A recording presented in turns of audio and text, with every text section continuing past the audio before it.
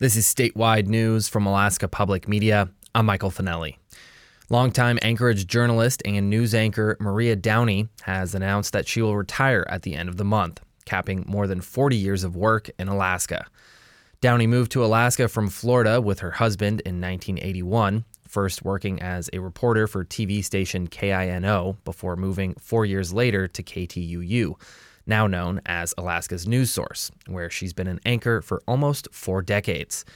Downey told Alaska Public Media's Wesley Early that she moved to Alaska as oil money began flowing in and the state began to see a rapid rise in wealth and population.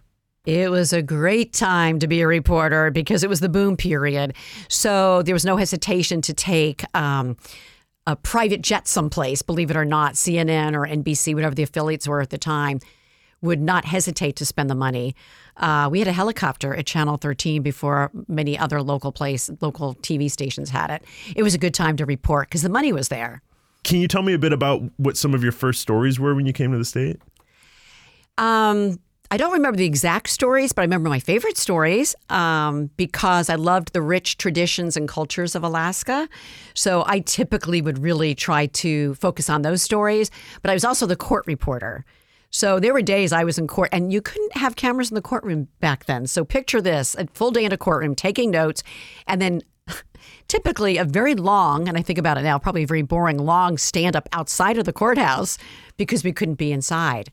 But my favorite stories from then and to this day are the rich cultures and traditions of Alaska.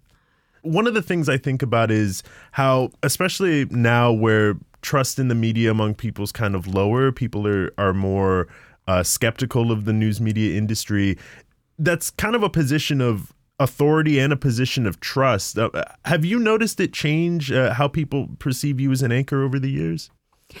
We're really lucky at our station because we're sort of in a unique position. We've been the number one station and had that really good relationship with people throughout the state for many years.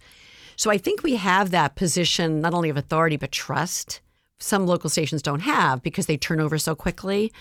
When we go to a village, we go to rural Alaska, there's people like meeting us at the airstrip.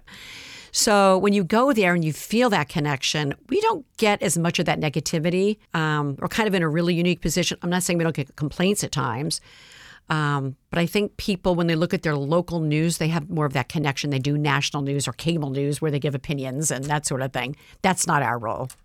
This may seem like an odd question. I don't know how often you've thought about this, but do you think about your legacy as a journalist and what you hope people look back and think about Maria Downey as a reporter, what they think? I hope that people will remember my work as being fair and honest and caring because it is my home. I hope that people remember that the stories we shared were not our opinions, but facts, so that they can help their families and community and their state to see through certain issues and maybe even become activists in whatever they believe to make their community better, and maybe start being part of the solution instead of part of the problem, looking at ways to help, whether it's donating their time, talent, treasure. I know the old stewardship motto.